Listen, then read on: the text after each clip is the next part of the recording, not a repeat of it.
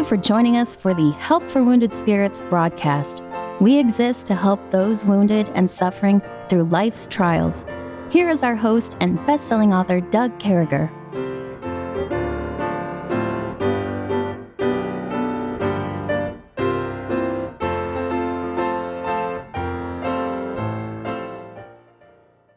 Great to be back with you, folks. I certainly hope that this finds you well and serving God. And thanks for taking the opportunity to tune us in and bring us across and just being part of this broadcast. It just makes us so happy. And with me, as always, my friend Kevin. Good morning, Kevin. Good morning, sir. And you're still in the town of your nativity or the land of your nativity out there in Pennsylvania. I am. Yep. I'm in Carlisle, which is the other end of Cumberland County, and I was born and raised. Well, I was born in the next county, but spent my life in the town of Enola, which at one time was the largest railroad classification yards of the world, and it's still a train city. It is one loud place when you get down along the train zone there. Wow. Yeah. You could write a country song about where you grew up in the trains. They kept on coming, even though my life was down, but you were always. Oh, man, I could be a country songwriter, I'm telling you. All you need is two chords and a sad story. But anyway, we find ourselves in the book of John. Bless him, Lord. Studying the life of Christ. And we certainly all could write a country song. But we find ourselves today, I really want to look at, Andrew and Simon and Philip and these disciples, again, what it takes to be a disciple, what it means to be a disciple. This is so great. Starting in verse number 40, one of the two which heard John speak and followed him was Andrew, Simon Peter's brother. He first findeth his own brother Simon and saith unto him, We have found the Messiah Christ, which is, being interpreted, the Christ. And he brought him to Jesus, and when Jesus beheld him, he said, Thou art Simon, the son of Jonah. Thou shalt be called Cephas, which is, by interpretation, a stone. The day following, Jesus would go forth into Galilee and find Philip, and saith unto him, Follow me. Now Philip of Bethsaida, and the city of Andrew and Peter, Bethsaida, I'm sorry. And, I love that patch I used to wear when I was in the Army. It was the Fort Benning patch, and it said, Follow me on it. And in the Army, it means, for I am the infantry. But we serve a God, a risen God, the loving God, the Son of God, the only begotten Son, the Lamb of God, the God that takes away our sin, that wonderful God. And he gives us an opportunity to follow him. I don't know about you, but I'm always so excited by that opportunity. I love serving God. I love being that disciple that is willing to point out God, that is willing to show people this is the God I follow. And so at this point, we know who Andrew is. He's intrigued, and he's so wound up, Kevin, that he goes out and he gets his brother. He doesn't want to know Christ by himself. He doesn't want to follow Christ by himself, but he says, hey, my brother needs this. Let me go get him. And so, this Cephas guy, Peter, coming along, and, God renames some people in the Bible. That's a study right there we need to look at. Whenever God renames you, that's a good thing. He gives you a new name. He gives you, and it's symbolizing, I think, a transformation in people when he does that. It's so significant. And he's talking about how foundational, what a great Christian leader that Peter will be. And then he goes and he finds Philip, spelt the biblical way. I have a friend, Philip Moore. If you're listening, I'm proud of you. You got the Philip spelt the biblical way. And it goes along. It calls him to be his disciple. And, Kevin, as we're looking at these disciples, I think probably a great honor, obviously, is to be called by Christ, to have your name changed, and to follow him. What an honor that is to Christ when we just step out and we say, God, we're with you. We got this. Isn't that an honor? Yeah, it's a tremendous honor to have, the Son of God call your name in a way that, anyone loves to hear their name. And then to hear someone say, you know what, you're so unique, I'm going to give you a new name. I just love this. I love the fact, my mind went here as you were talking about the new names. Jacob was given a new name, Israel, Yeah. as a prince with God. Paul, Saul was changed to Paul at some point. Other people in the scriptures got these new names, and in the book of Revelation, it says that. He that hath an ear, let him hear what the Spirit saith unto the churches. To him that overcometh will I give to eat of the hidden manna, and will give him a white stone, and the stone a new name written, which no man knoweth, saving he that received it. So it's interesting. The name change for Peter went from a little stone to a rock, but in the book of Revelation, he that overcometh, which throughout the book of Revelation, he that overcometh, typically it's talking about he that overcomes the barriers to being saved and accepting Christ as their Lord and Savior. So it seems like everyone that's saved in heaven is going to get a white stone. And I preached a message years ago called Pet Rocks. And, the Lord has these. Yeah, we're all going to get a rock, and in the rock's going to have a new name written. So the idea, Pet Rocks is kind of coming back a little bit. They call them something else now, but back in the 70s and 80s, there was this idea that let's take a rock and paint it, and we're going to make it unique. It's going to be pretty, and we're going to call it our pet, and we're going to feed it or whatever. But the white stone here has this new name written, and I can't help thinking the Lord loves to give pet names to people. I'm thinking about Israel as a nation. The pet name was Jeshurun a couple times. Jeshurun. There's none as mighty or something like that as Jeshurun. So the Lord, just kind of uses. These new names as pets. So, in the New Testament, we're all going to get this idea. And I'm just wondering if it reflects our character. I wonder what that name might be. Here we're looking at John and Jesus getting these disciples that became fishers of men, and Kevin Robb. We're going to rename you Kevin Fisher.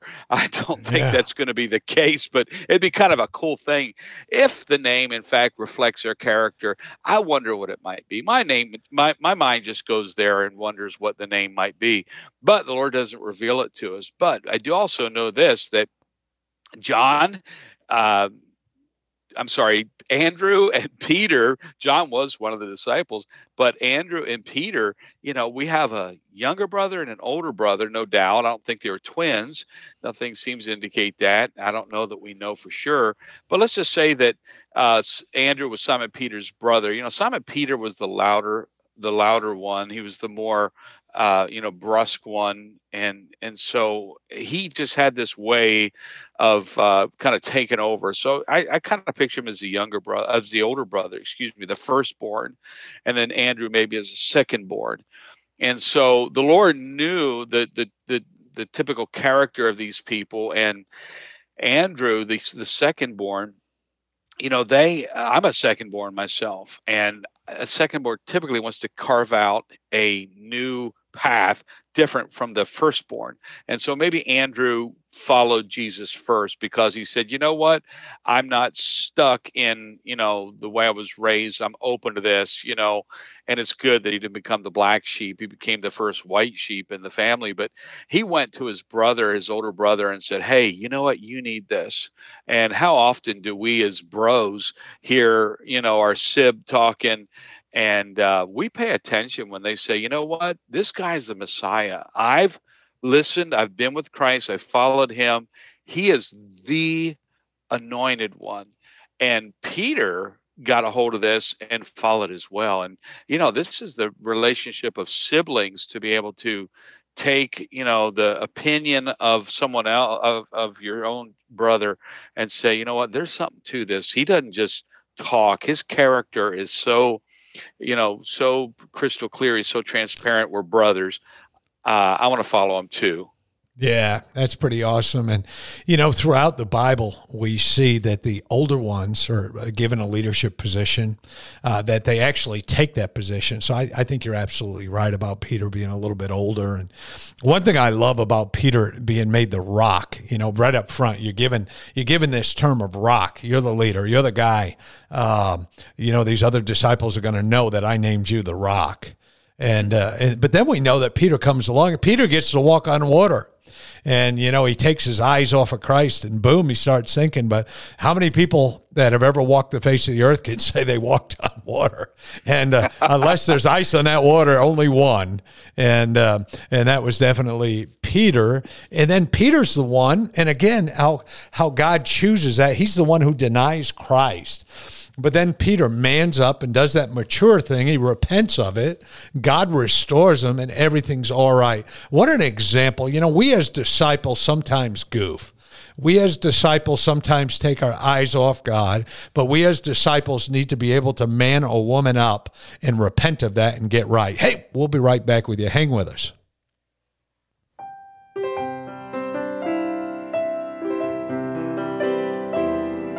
Doug will return shortly. Meanwhile, you're hearing this music while radio stations are identifying themselves and broadcasting advertisements.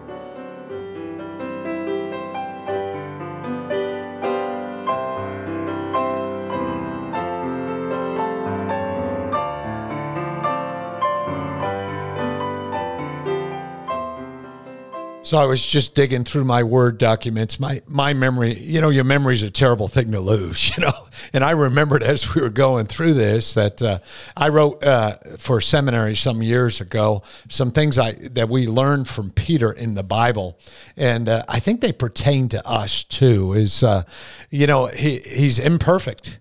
And can I tell you, every one of us, as we walk through this life, are imperfect. But he's also a guy who seeks forgiveness. We're all flawed. We all make mistakes. But the importance is not that we're flawed and we're going to make mistakes. The important side of this is that we seek forgiveness and restoration. So if you get one thing from Peter, his faith and boldness, I think, which obviously Kevin was just speaking of, it speaks of a great faith and a great bond. And we could see that. I could read Matthew 14:28 through 31 about that. But as an example, I think to step out in faith, to be a leader, you don't necessarily have to be the oldest one. I see leaders in groups that are 20, 21 years old. He's teachable. Man, if we get anything from Peter that we should be doing in our life as we follow Christ is we need to take correction. We need to listen to correction. We need to listen to instruction from Jesus. That's about humility. It's about having a receptive heart, I believe. Leadership and service is great attributes to have for God. It's great to lead people along. It's great to serve God.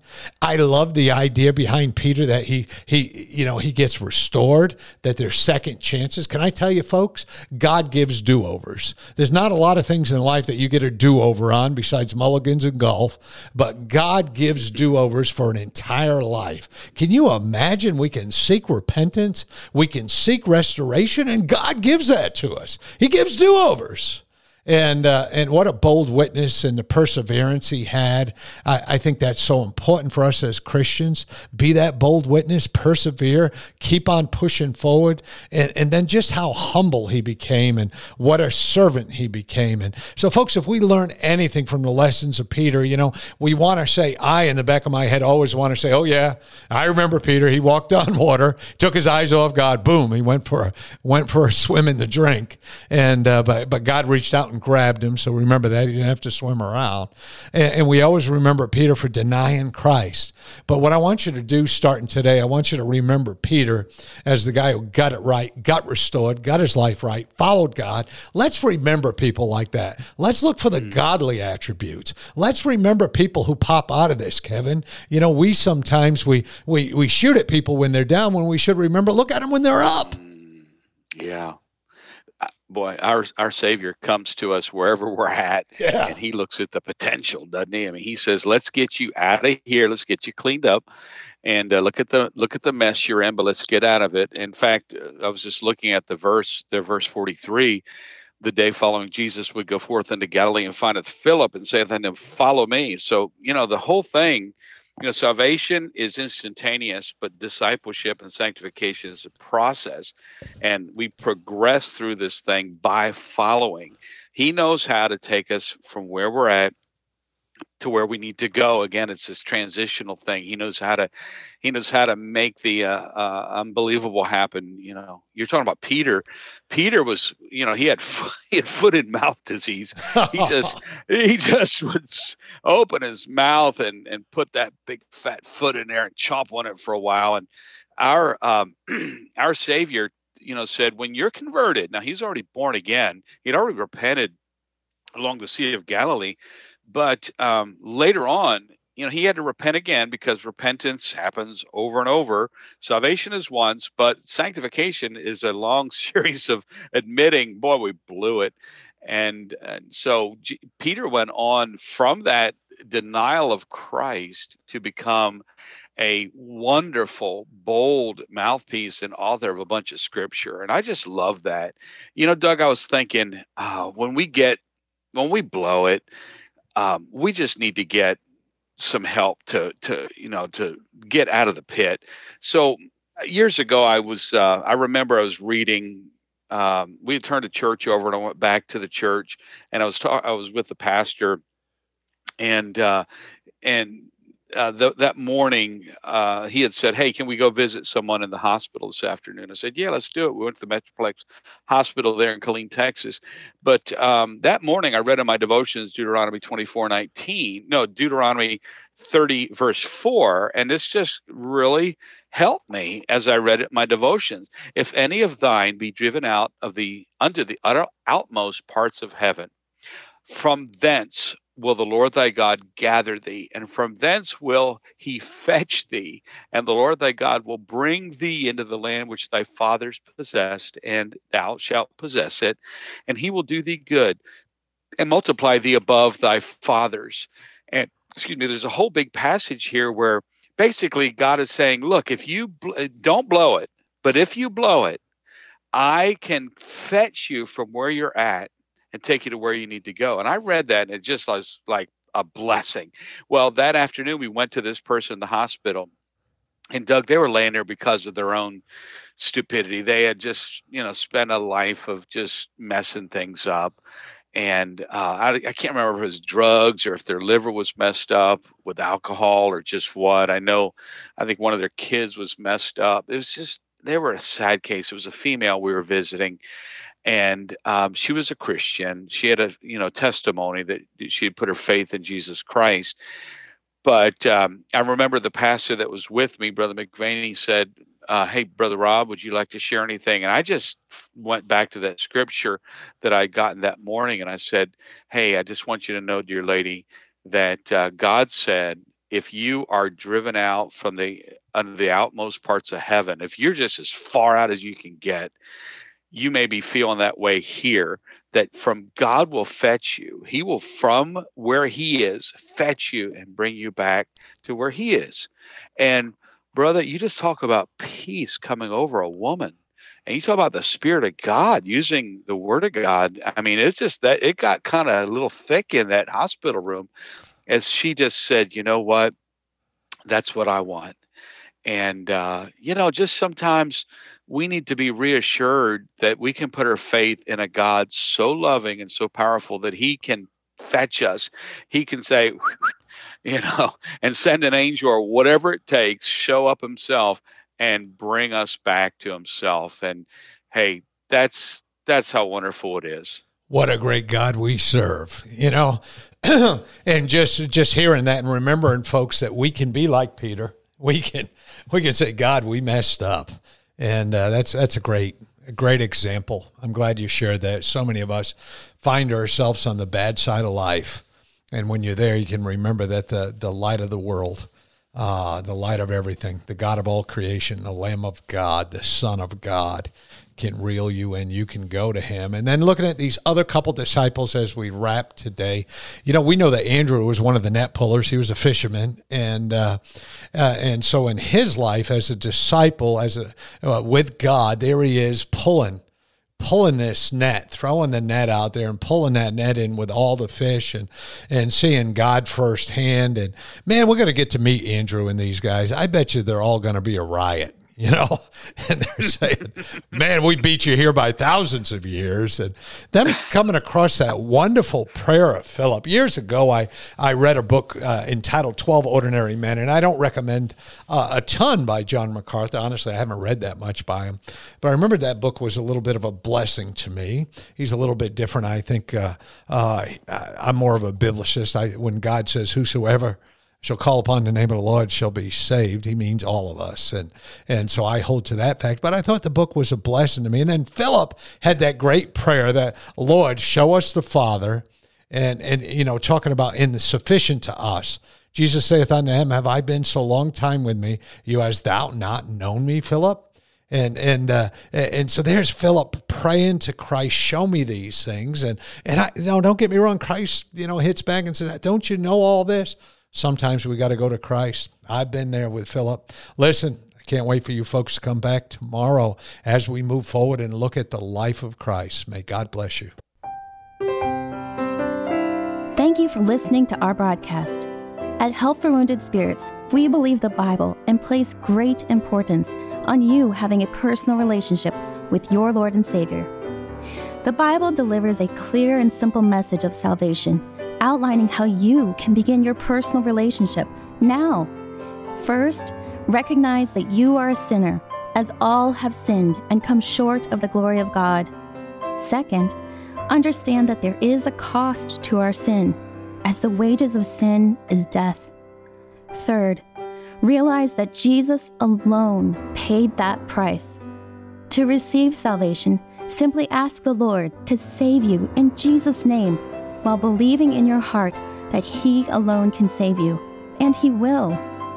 If we can help you with your salvation or to direct you to a local church, please do not hesitate to contact us. For additional helpful resources, including our new TV series, more information, or to donate and support this crucial ministry, please visit us at woundedspirits.com. May God bless you.